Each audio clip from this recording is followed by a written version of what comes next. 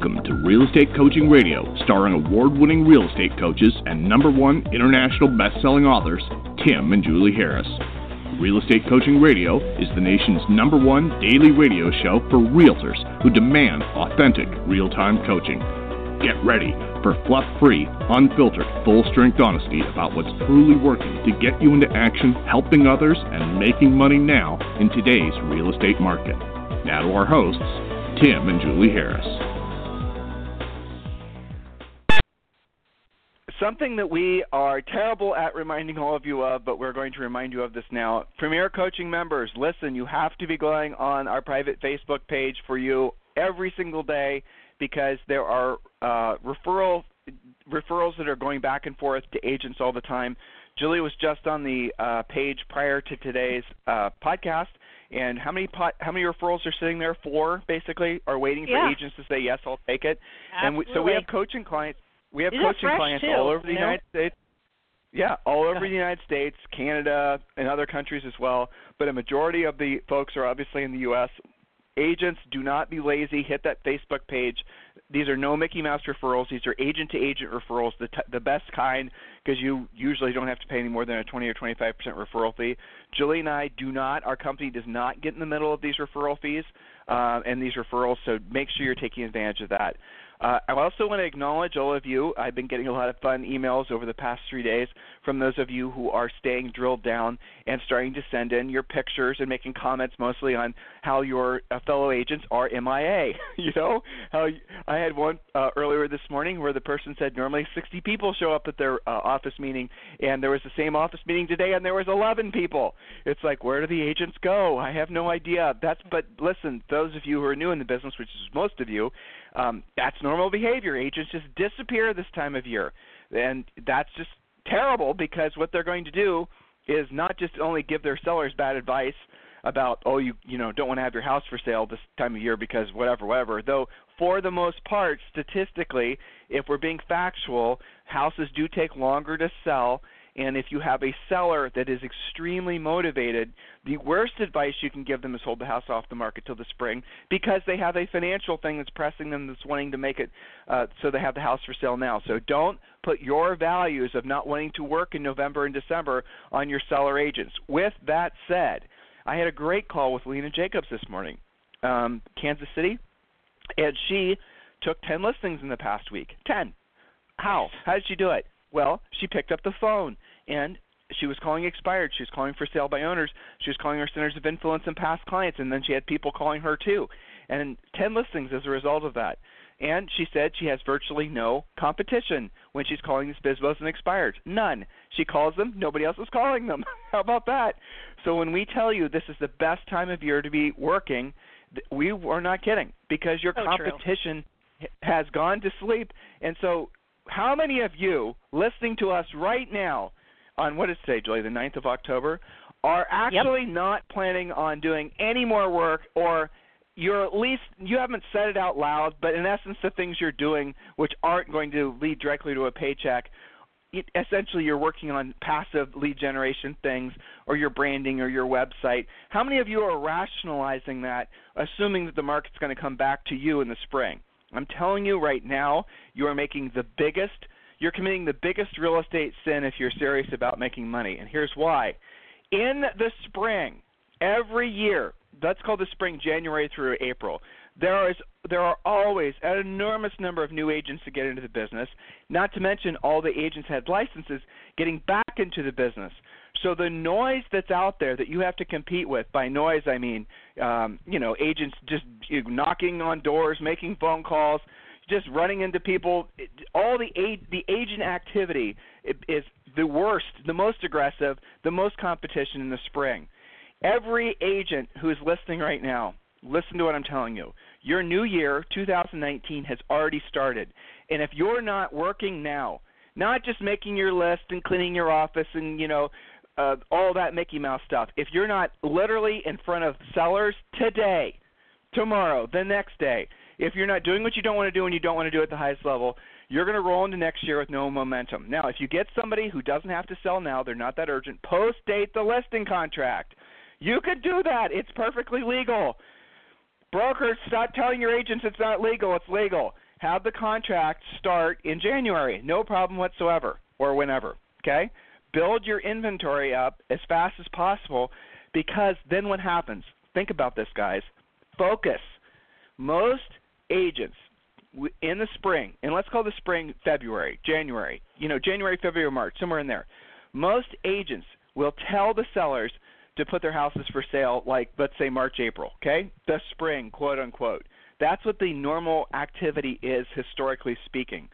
But if you have your listings for sale in late January, early February, and listen, I know what that means. Julie and I used to live in Ohio. We sold real estate in Ohio. We sold thousands of homes in Ohio. And I know that time of year the weather can be really nasty. But here's what happens.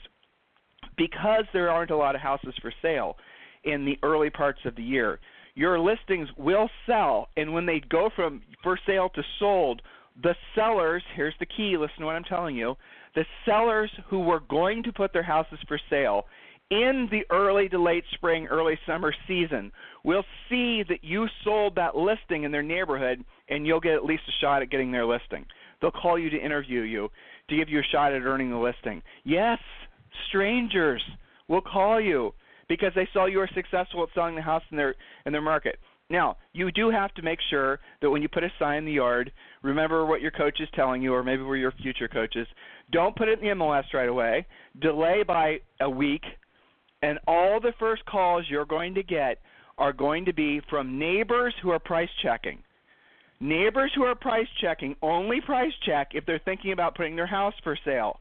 So when you call them back, I want you to use our script. The second or third question is, by the way, Mr. They'll present as buyers. They're going to call and say, hey, what's that house listed for? What's the price on that? Remember, it's not in the MLS, so it's not on Zillow or Realtor.com, so they can't find it. So they're going to call you directly asking what the price is, and you'll get the call and you'll say, this is basically the gist of the script. That's a terrific house. Everyone's calling on that. By the way, which house in the neighborhood are you thinking about selling? And what you'll find is, on average, when you do exactly what I just said, it doesn't matter what time of year, but you're going to find 50% of the people calling presenting as buyers. In other words, you thought they were a buyer. They're actually sellers. People that are looking for the price because they're thinking about putting their houses for sale. Now, how does all this work? So you are actively in the market when other agents you have momentum when other agents are trying to build momentum. You're getting calls from sellers. You're going on listing appointments. You're replacing the listings. You already have a huge surge of activity in the early parts of next year because you worked this part of the year. Does that make sense, guys? Are you listening? Are you focused as to what I'm telling you? That's the reason it's critical that you don't be lazy in November and December and October. When you drill down now, every single one of you should have a goal of having at least 10 listings. I don't care how long you've been in the business. Some of you, that's no problem. Others of you, it's like, you cannot ever imagine it because you've only worked with buyers. Expand your thinking, guys. That's what Premier Coaching is all about. We will help you to become listing agents because that's where the freedom is on this business. The listings give you leverage. The leverage gives you freedom. That's when you have a real business because you have other people selling your listings for you while you're on vacation or you're enjoying your family at Thanksgiving or Christmas. You're not having to shuffle around buyers because you have other agents who are trying to sell your listings for you because they weren't listing agents. They're buyer's agents. The only way they're getting paid is by selling your listings to their buyers. That's the reason you want to be a listing agent. That's just the most core level, most drilled down information I can give you guys. If you want more help, obviously you need to become a Premier Coaching member because you need to know how to, what to say to the sellers. You're going to need to get your pre-listing pack together. You're going to need to know how to, help them price the house correctly. Some of you think you know how to do all of that, but you don't. Why would you risk going on a listing appointment? Why would you risk not taking it? Why would you risk setting yourself up for so much continued failure? Premier Coaching is absolutely what you guys should be considering doing. So just go to freecoachingcallsforagents.com, freecoachingcallsforagents.com, and effective, I believe, tomorrow, you're going to be able to go to that website and you're going to be able to make a decision as to whether or not you want to schedule a coaching call for tomorrow or the next day, or if you want to have your coaching call immediately. So you make your decision. freecoachingcallsforagents.com. When you do, we also give you 6 free books. All that information is there. Okay, Julie. Your ball. So a lot of you guys, because you have had your best summer ever, your best year ever, you've never had so many pending deals before, are running into, let's say, challenges that you may not have seen before. Some of you are on the buyer side on this. Some of you are on the seller side. It doesn't really matter. You need to adopt something that we lovingly call, and by the way, used many, many times in our own real estate practice. It's called the ultimate addendum. And we probably present this information maybe 3 or 4 times a year because you guys need it so much. Not taking this seriously is basically throwing caution to the wind on your pending transactions. So you might also call this how to insure against 11th hour closing drama. Now, this almost always happens in the underwriting part of the transaction. Now, some of you guys don't really know what underwriting is, so we've got to stop here for a second. Everybody gets geeked up. It's fantastic when you get something pending. You've got that offer finally accepted. Maybe you even went back and forth a couple times.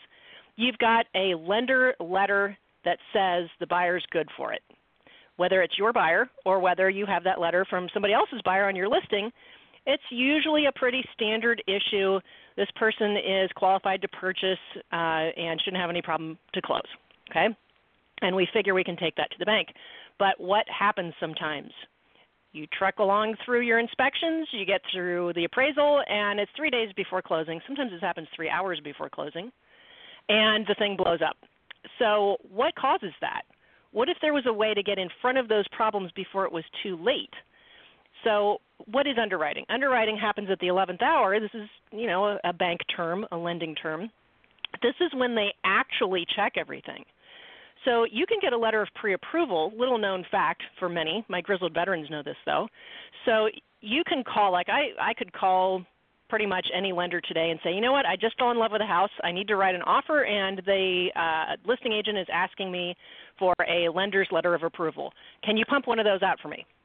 And the lender's probably going to ask a few questions about credit and ratios and, tell me about your job and things like this. And that's a phone conversation that sometimes that's all that happens.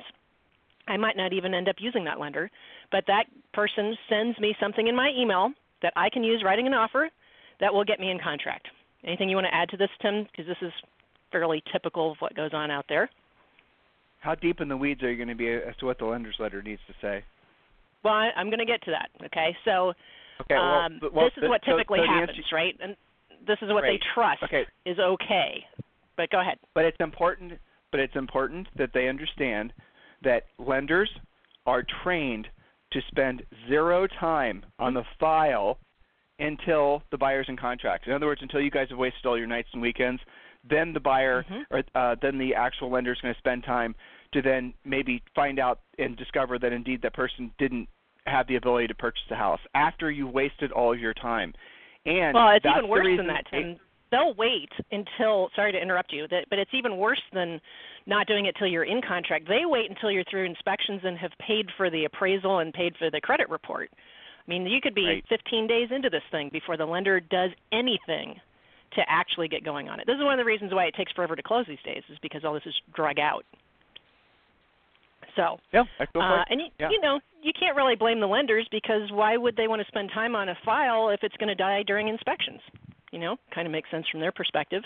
So then what happens? And I'm just going to rattle off a few of these things that can happen if you haven't come across this, you will in your career. Okay, so top 10 things that make you crazy when you thought you were about to have a closing. So this is the type of thing that happens to you guys, and I'm going to give you the solution either later in this podcast or tomorrow. So here's the type of stuff that happens in underwriting. Number 1, buyer hasn't even actually applied for the loan yet, so no one knows a thing about them until you're halfway through the inspections.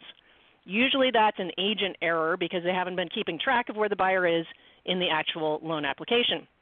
All right, problem number 2, the buyer had great credit and ratios when they applied, but you find out 3 days prior to closing that they just bought a new boat, car, rental property, whatever, screwing up their credit and or their ratios.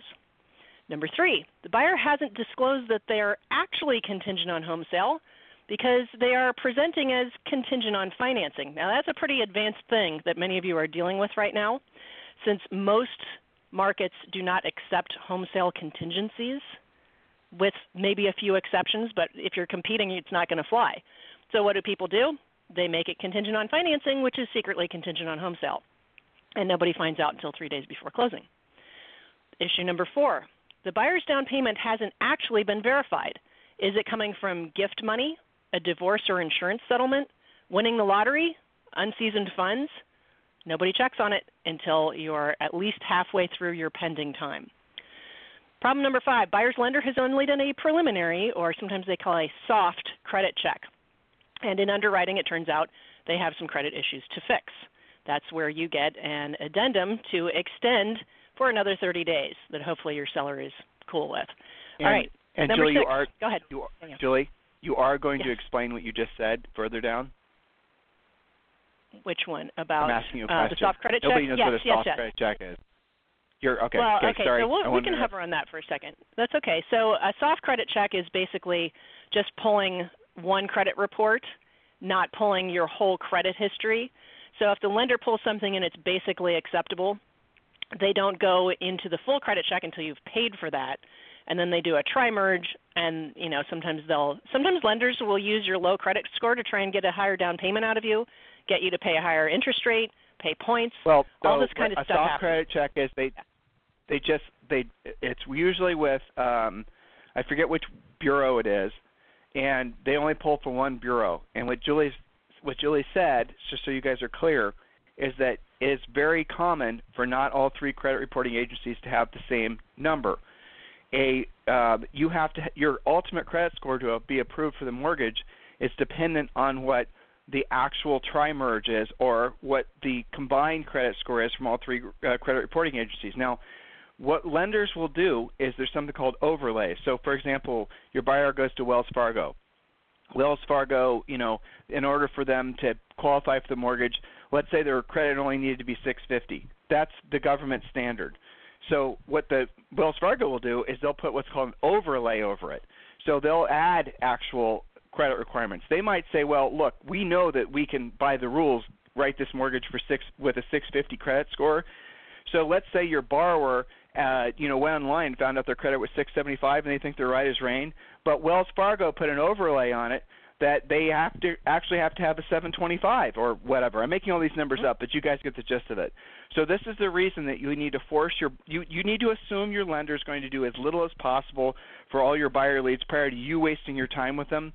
And the ultimate addendum and Julie's going to read it to you here in a second, probably tomorrow, and we'll post it on the website, timandjulieharris.com, is really the essence of it is you're assuming that the agent who's either this is mostly useful on the listing side, but this is also beneficial to you when working with buyers because you can make the buyer's lender actually do their damn job. But when you have listings, what the purpose of this ultimate addendum is let's say you get an offer and the offer is, you have a house list for $850. You get an offer in for $850. Everything sounds great. The sellers are happy. Buyers are in contract. What we want you to do is accept the offer. But then as part of the acceptance, you have to say, this is the addendum to the contract. And in the addendum to the contract are all the things Julie's going to read to you. What we're trying to get you to do is understand that pretty much, and this isn't always true, and this is kind of mean, but it is just kind of an interesting thing to have in the back of your mind, assuming that nobody else is really going to do their job completely and everybody else is just trying to take shortcuts. I think you guys will agree that's probably universally true. But you have to assume it's really true when you're dealing with co-ops and you're dealing with lenders. The co-ops nowadays and the lenders nowadays, most of them haven't been in the business that long. And so they don't know all the nuanced approaches to getting things done. So if you're a listing agent and you get an offer from a buyer, and you've had this happen before probably, where you as Julie said, you go through the paces of things set to close and then something blows up. And everyone acts like, oh, my God, it was just a big surprise. It wasn't a big surprise because the way that the system works with these lenders is that they are not doing their actual job. So when we say a 3-merge credit report, and Julie's going to hopefully remember not just to say terms like that and not explain them, you guys will then be able to say, okay, Mr. Lender, did you actually do a tri-merge or a 3-merge on this, or are you just pulling from one of their bureaus? And you're going to hear them hem and haw, and you're going to hear them actually say, well, we only did a soft pull. Well, soft pull is what Julie just described, where it's only pulling from one bureau. Useless information. She also mentioned something earlier. She said, verification of assets to close, verification of employment history. Here's a little caveat about employment history in particular. Somebody can go from being let's just say they go from being a fireman making, I don't know what firemen make, but let's say $50,000 a year, and they decide, screw it, I'm going to become a school teacher, $50,000 a year. Okay, making up the numbers.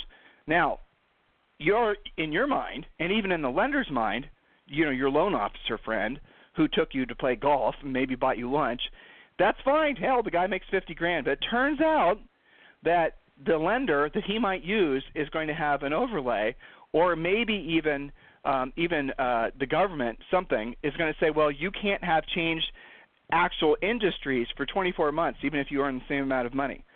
You guys get it? There's all these little lots of that all stuff. these little traps, lots of that stuff. And so the ultimate addendum, the whole point of it is so that you can basically put it out there, forcing the other people to do their jobs. And that makes it so that when you, as a listing agent especially, or you as someone who's working with buyers, when you decide to accept that contract from a listing agent's perspective, or decide to work with that buyer from a buyer's agent's perspective, you're going to know that the person you're working with is real, opposed to just being a time waster. So that is the point of this. That's what we're trying to help you guys do, is become more professional, so that you, as a seller's agent, you're protecting your sellers, and as a buyer's agent, you're protecting your time. Okay? So hopefully that this is gave very you guys true. clarity on that. And I appreciate what you're saying about the detail and the drill down. We're giving them these issues that can happen first, because not all of our listeners have ever experienced some of these things, to make it very clear why the ultimate addendum can put an end to most of these problems, and why it's so critical that you be this particular, right? So, for example, these lender overlays, lenders don't have to disclose that to you. Most agents don't even know the term lender overlay. They're not going to, Wells Fargo, we pick on them because they're fairly conservative and they do a lot of this kind of thing. But most of the lenders have their own requirements that their risk management team has said, you know what, we understand that the standard issue loan with 20% down and maybe a 700 credit score should be acceptable, but just to be safe, we're not going to take anybody who has an unrelated job history, for example, or who doesn't have a seasoned down payment. They might have 20%, but if it hasn't been sitting in a bank account for more than 18 months, we're going to either make them put down more money, pay more points, or do something else, which you're not going to find out about until the 11th hour. So some of you are thinking, well, why don't I just ask the lender what the skinny is? They don't have to tell you any of this. But it usually comes out right before closing. So it's pretty frustrating. Now, another example. Go ahead. Well, in your lender's letters, when you guys, whenever you see a lender's letter, write these terms down and remember this, all right? This isn't in what Julie's about to present to you. Look for words that are, say, subject to, verification of. They have lots of little limey lender words that they use to try to basically obfuscate the fact that they haven't done a complete, thorough check on that buyer. The lender's letter should be one paragraph where it says, Bill and Betty Smith are pre-approved to purchase 123 Elm Street for the purchase price of this with this much money down. And then what you're asking the lender to do in writing is say they have completed the following steps. They have done a 3-merge credit report, verification of assets to close, verification of employment, verification, whatever else is in the addendum. All those things have to be there. Whenever you see a subject to verification of or subject to, when you read your lender's letters, they are doing a little, slimy disclosure saying that, hey, guess what? Here's your lender's letter, but it turns out it's a piece of crap because here's all the things we haven't yet done. And by the way, we'll probably discover when going through the paces that this buyer can't buy the house, that you just wasted half your summer helping them buy and find and buy, okay? There's how that actually works. This is the reason that so many of you are so frustrated, because no one ever tells you how it actually works. Tactical and practical is what we're all about. Jules? Yeah, unfortunately, we learned most of these lessons by going through it, as some of you have had to, and that's what we're trying to save you from right now. So here's another great example. And, some of this is pretty advanced stuff, that you find out that the buyer is so strapped for their down payment that going over appraised value, like their contract calls for, that they got themselves into so they could win the offer, will actually unravel your deal. There's a couple of flavors of this. One is when the buyer had to, quote, guarantee the appraised difference, right? So maybe they're in contract for $550, and that's because, the listing price and all of the comps say $500, but in order for them to not get outbid by somebody else, they agreed to go to $550. Well, their lender letter says that they're putting 20% down. That's when they thought they were going to spend $500, and they don't actually have the difference. I've seen many examples of this in Premier Coaching from people being surprised because that conversation was never had. I'll do anything for that house. Well, will you come up with the difference in the money? Okay, and because that conversation never happened, the buyer doesn't actually have enough to close with. So that's one example. And then the buyer, then the buyer panics and they say, "Holy shit! I got to come up with an extra 10 or 20 grand," and they have to go borrow it from somebody. Then the lender knows, well, you didn't have that money in any of your accounts a week ago. Where'd the money come from? Well, I borrowed it from somebody. Well, that can't be a loan. Well, no, it's not a loan. It was a gift. Well, now we need a gift letter. And then you open up another can. Right. Then you open up another can of whoop ass because the lender can actually say, "Nah, we don't think that's a gift because that's from your buddy. It's for 20 grand. Mm-hmm. We think that's a loan. Now you don't qualify anymore." Guys, this is how it really and then works. What happens, Tim? Then what happens? Because it's a $500,000 sale and both agents are making a nice fat commission, guess who gets to make up the difference to make it close? The agents do. Well, no. Not with the down deal payments. tanks. Not with down payments. Yeah, you can't get down payments. Not with the down payment, but to fix the appraised issue for the seller, though, the agent can eat some money to make the seller whole. Right. And lower they will the always commission ask. Right. Lower the commission to raise the seller's net. Well, what do you mean the house didn't appraise? All these types of things, guys, are resolved when you use this ultimate addendum form. Julie? Yeah. Gives me a headache just to talk about it, right? So the next one, it's awful. So, but this also proves to them we have indeed walked in their shoes. Here's something that you touched on. The buyer's employment hasn't been verified at all when they wrote the offer. When they got themselves in contract, you find out then they're underemployed, unemployed, self-employed, or otherwise challenging to get approval, and maybe too short of a job history. We talked about that. So number 8, they're not actually, this is my favorite, they're not actually a U.S. citizen, or they have other documentation issues. We hear about this. You can't fix that overnight. Number 9, they are secretly FHA or VA, but wrote conventional so they could get themselves in contract. However, you find out they don't have a big enough down payment to actually close conventionally. So that's a big can of worms. Hover there. And 2 more, and then hover there. Okay, go ahead. Hover there. Yep. Okay, why does that matter to you guys? Because FHA and VA, as you may or may not know, requires less down payment and has less restrictive mortgage tenants or covenants. So you can get a loan easier, but they have far more restrictive rules with regards to the appraisal of the house and the condition of the house. So you might accept an offer from a buyer, and you might think it's a conventional offer from this buyer, but it turns out 2 weeks in, after you've run off all the potential contracts, after the seller's already half-packed their house, turns out that the buyer is actually VA FHA, and now the appraiser comes in. And the appraiser, long story short, he's going to, if the house doesn't appraise, that appraisal sticks to the house whether that deal flakes out or not. So any future buyers are not going to be able to borrow more money on that house than what that appraiser said the house was worth, assuming they also try to go government, okay? So that's something else you all need to remember when you're receiving these offers, that it's very normal for agents and buyers, let's just be honest, mostly agents, to know that you won't accept a government loan. So what they're going to do instead is they're going to say it's a conventional and then switch it on you in 2 weeks.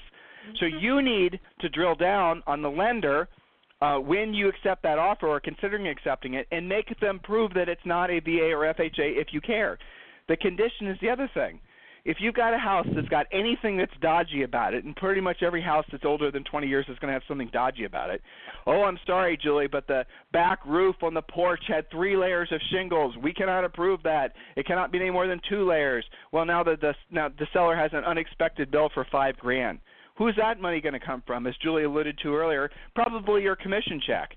This is how you screw up and lose lots of money. So pay attention to what we're saying. Julie, I don't think we have enough time for any more points today. No, we don't. So listen, guys, here's what I want you to do. We're in the weeds with you right now. We're in the thick of it. This is really the meat and potatoes of how you excel at a higher pace in real estate. When you have the addendum that we're going to share with you more tomorrow, Premier Coaching members, this is already waiting for you on the website, so just log in and download it. And the addendum version that we're putting on the website is obviously going to be the condensed version, not what you guys get as Premier Coaching members, FYI. But when you have this information, what it allows you to do is it allows you to avoid future pain because someone was trying to sneak something by you or somebody was being lazy. That's the goal of this forum. This is something that's exclusive to Julie and I that is a living document. We originally discovered all these types of things, as Julie said, as a result of having been stung as listing agents and accepting crappy contracts. So we made this addendum, and every time something new and slimy happened, we added it to our addendum. And now we've gotten it to the point where it's really drilled down and pretty much covers all the potential pitfalls you have as a listing agent, or like I said, when you're trying to vet your buyers. So listen to tomorrow's show, pay attention, and, save yourself the future anguish. Remember, guys, your new year has already started. Go to freecoachingcallsforagents.com, freecoachingcallsforagents.com. Have a fantastic day. We'll talk to you on the show tomorrow. This program has been a presentation by Tim and Julie Harris, Real Estate Coaching. For more information on our real estate coaching and training programs, visit our website at timandjulieharris.com. Remember to tune in weekdays at noon for upcoming shows. And until next time, thank you for listening to Real Estate Coaching Radio with Tim and Julie Harris.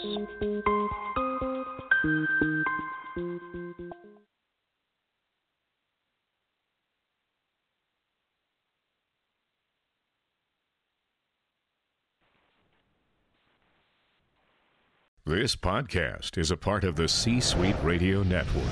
For more top business podcasts, visit c-suiteradio.com.